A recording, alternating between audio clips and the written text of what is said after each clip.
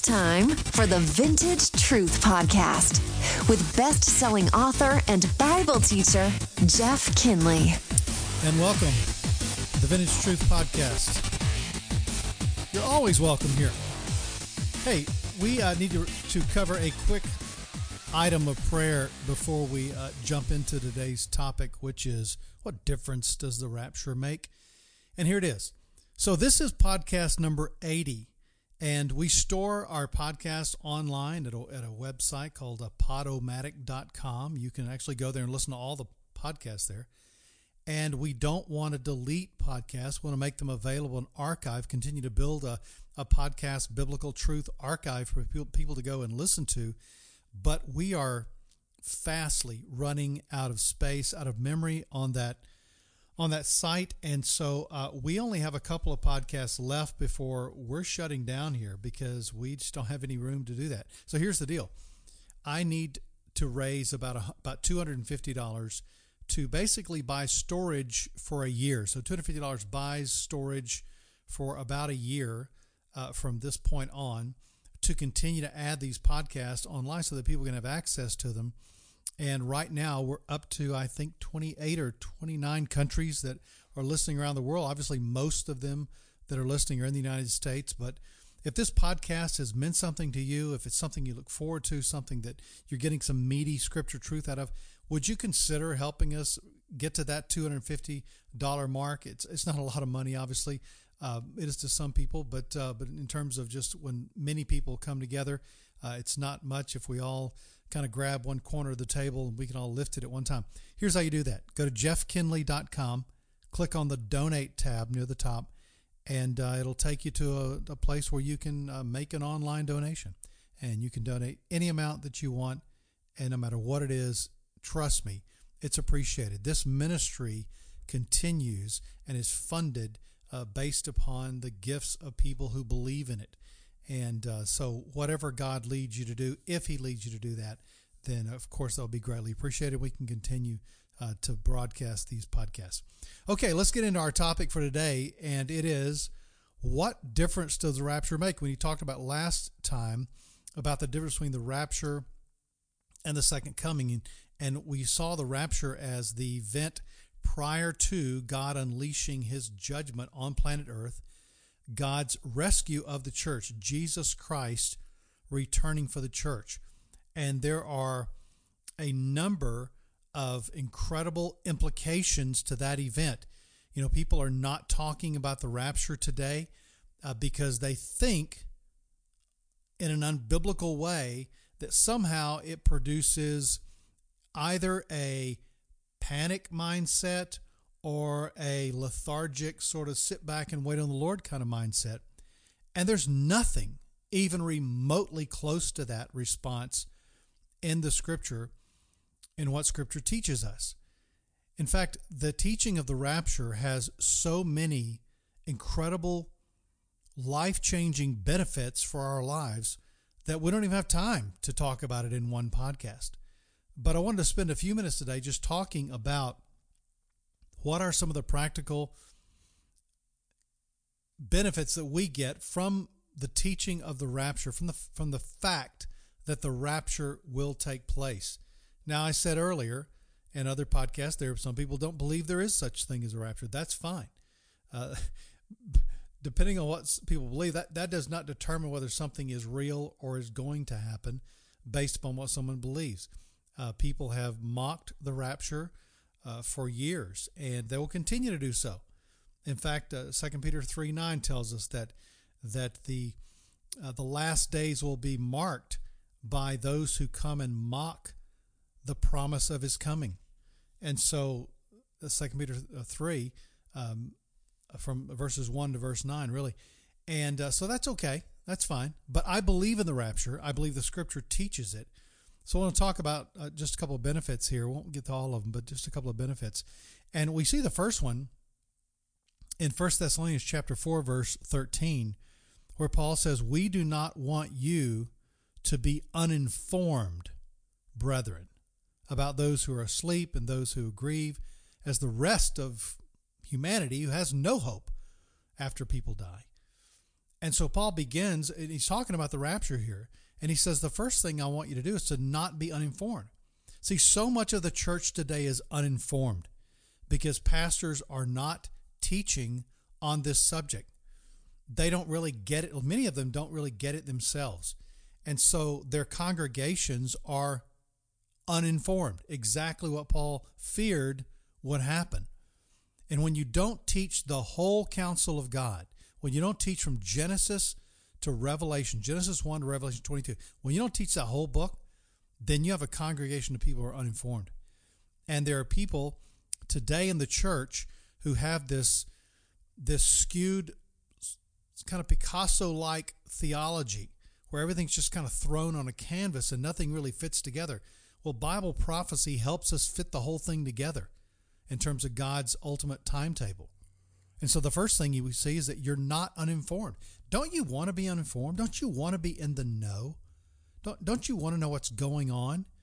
I mean, some of you guys get up in the morning, you click on some news feed that you follow. You may watch Fox News on TV or click on, one of the other networks, or you may go online and you may go to Yahoo or MSN or Breitbart or some news source, and you find out what's going on.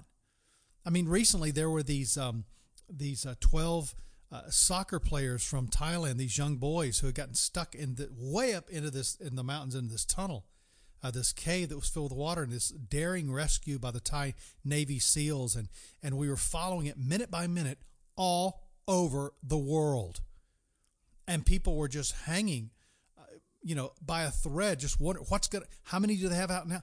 What happened to, people wanted to know, are they okay?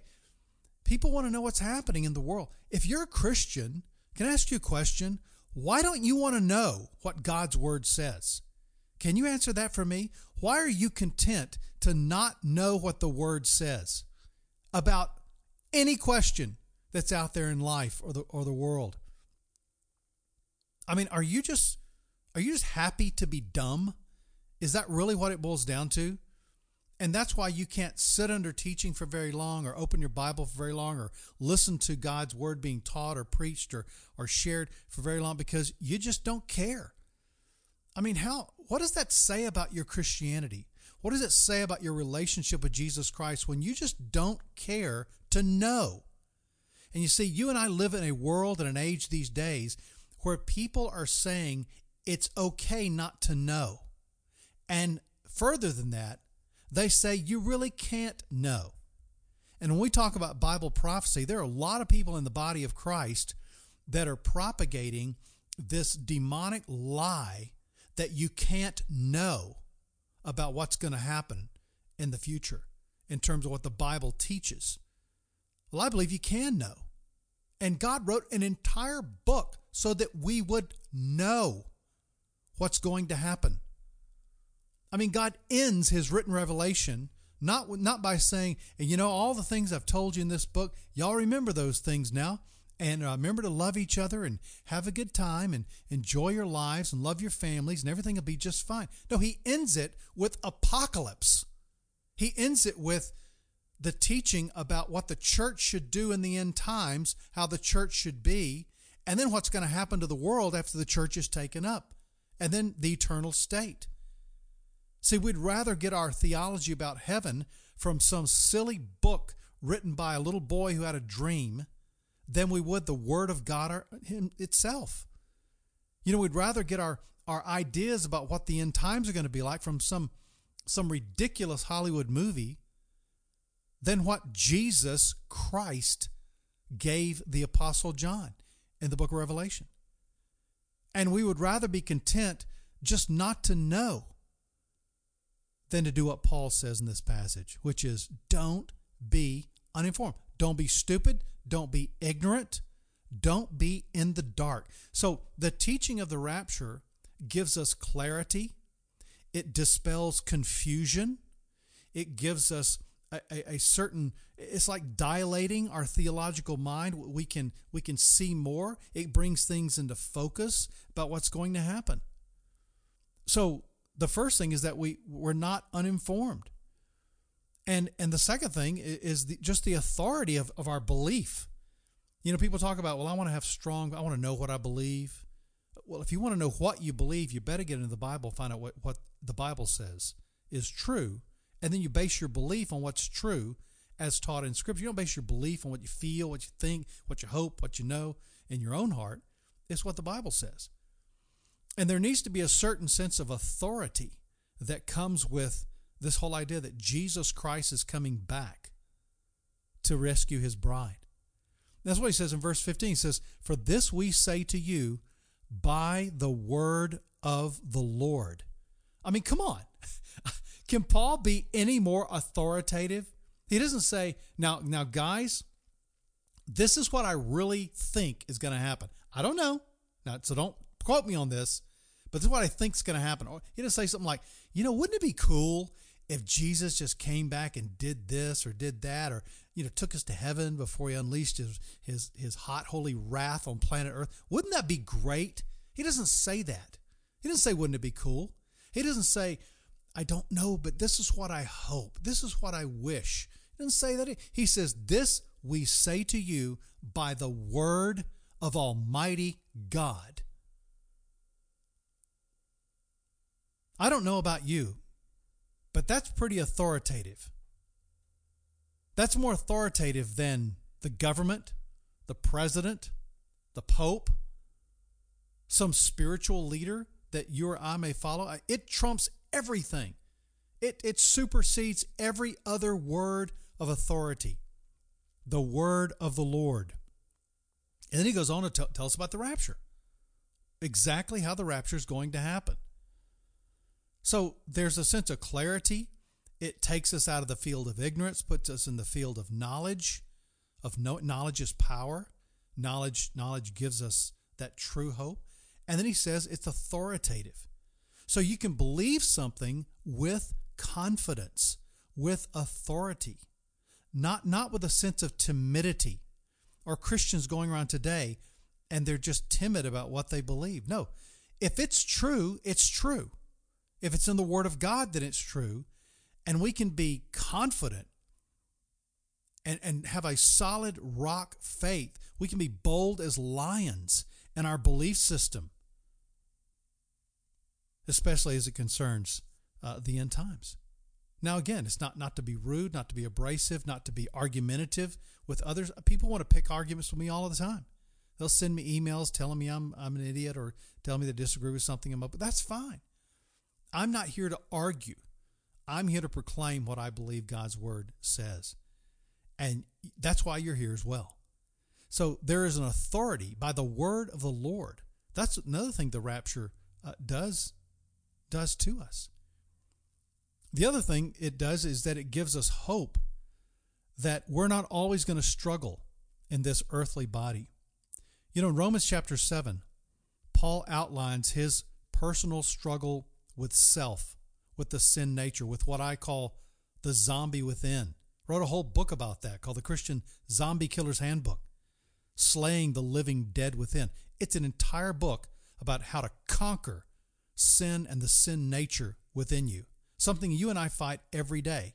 And I put a whole novel, a whole zombie novel in there as well. So it's half zombie novel and half just deep theological truth about the sin nature, what it is, how it works, how you can overcome it. Anyway, Paul had this struggle in Romans chapter 7, and he reached this point of frustration because we live in these earthly bodies, and not only are we limited because of them, and not only does our sin nature fight against us, but we also just realize, I just don't like being here forever. And I need a change. I need a transformation. I need to be completely reborn, redone, remade. And physically and spiritually, that's what ultimately will happen at the rapture. It says over in 1 Corinthians chapter 15, listen to this. I love this passage here. Paul says in 1 Corinthians 15:51, he says, "Behold, I tell you a mystery. We will not all sleep or die, but we will all be changed in a moment, in the twinkling of an eye, at the last trumpet, for the trumpet will sound, and the dead will be raised imperishable, and when we shall be changed. He says that these perishable bodies will put on the imperishable. Mortality will surrender to immortality. And that's when we overcome death, at the rapture. So the rapture teaches us that we have the hope that we're going to be changed if we are alive at the time of the rapture. If we are a part of the generation of the body of Christ that is alive at the time of the rapture, then we're going to be changed. That's an amazing thing that we get from the rapture. So we get clarity and knowledge. We get authority by the word of the Lord. We get to know the hope that we're going to be. And aren't you glad that one day God's going to say, hey, come home. Your deployment is over. Your war is over. Good job, soldier. Come on in and receive the King's banquet and be changed, right? Let me give you one final thing. This is also in 1 Thess 4. It says at the end of this whole thing, when he says we're caught up together with the dead in Christ in the clouds to meet the Lord, and we will always be with the Lord. That's another hope, by the way. It's the hope of being with Jesus, which is the whole point of salvation, by the way, is that we ultimately are with him. With him. That's what John 14, 1 through 3 is all about. As Jesus talks about the rapture, he says that where I am, there you may be also. That's his love for us. That's his desire for us. That's his destiny that he determined for us before the foundation of the world. One quick thing. Verse 18, it says, therefore, and someone has jokingly said, anytime you see a therefore in Scripture, you have to ask yourself the question, what's it there for? Here's what it's there for. He says, therefore, here's the point of what I'm teaching all this. The point of it is, therefore, comfort one another with these words. You see, the rapture is not a comfort for the world. It's an encouragement for the church. It's a comfort for the body of Christ. The doctrine of the rapture is not a comfort to those who are not going to heaven. If you don't have any hope of going to heaven or being changed by the rapture event, then I agree, the rapture doesn't mean much to you. But if you believe what Paul is saying in this passage here, he says, therefore, now comfort each other with these things. Whenever I preach across the country and do these Discerning the Times conferences, or I'll come in and talk about Bible prophecy, I usually bring a message on the rapture. And at the end, one of the greatest things we receive is hope and comfort. That's okay. It's okay to be comforted. It's okay to know that we're going to be rescued. It's okay to have the assurance that Jesus Christ is going to get us. You say, well, is that escapism? Isn't that just escapism? Well, guess what? You are going to escape God's wrath on earth. There's nothing wrong with that. If you'd have walked up to Noah right before the first drop of rain fell, the great reservoirs of the deep burst open, you say, hey, Noah, aren't you just trying to escape? Isn't that all you're really trying to do? Noah would have looked at you and said, yeah, but that's a pretty good deal if you ask me. I'm going to escape the flood. And the flood of God's wrath is coming again on this planet. And we comfort one another with that. We comfort with each other with knowing, hey, you're not stupid. You're not crazy. Your faith is real. God says it right here. You're informed now. You're in the know. You're a part of that circle that has the mystery of knowledge. You have wisdom from the Bible, is what he's saying. You have authority. You have the sense of knowing that you're going to be changed. That's a great comfort that we get. So we need to say that to each other. In fact, that's exactly what the early church did. When they would leave church, you know what they would say with each other? They would say, Maranatha. When they would greet each other, they would say, Maranatha. It's an Aramaic term meaning may the Lord come. May the Lord come. That's how fresh and how on the surface this whole idea of the rapture was to the early church. It was on their minds, it was on their hearts, and it was on their lips. When's the last time your church sang a song about Jesus coming back? When's the last time your church celebrated the comfort of knowing that Christ is returning for his bride to take her to heaven? We sing so many times these syrupy songs of spirituality, but do they come from Scripture? This is something that comes right from Scripture. So maybe somebody out there needs to write a rapture song It's time for a new Rapture song. We had some good ones here years ago, but it's time for a new one. And I pray right now that God would comfort your heart with this truth of the rapture. Jesus Christ is coming back, my friend. He's coming to get us one day, and it makes a difference right now. God bless. Thanks for listening to the Vintage Truth Podcast. Please subscribe and share with a friend. For more about Jeff's ministry, go to jeffkinley.com.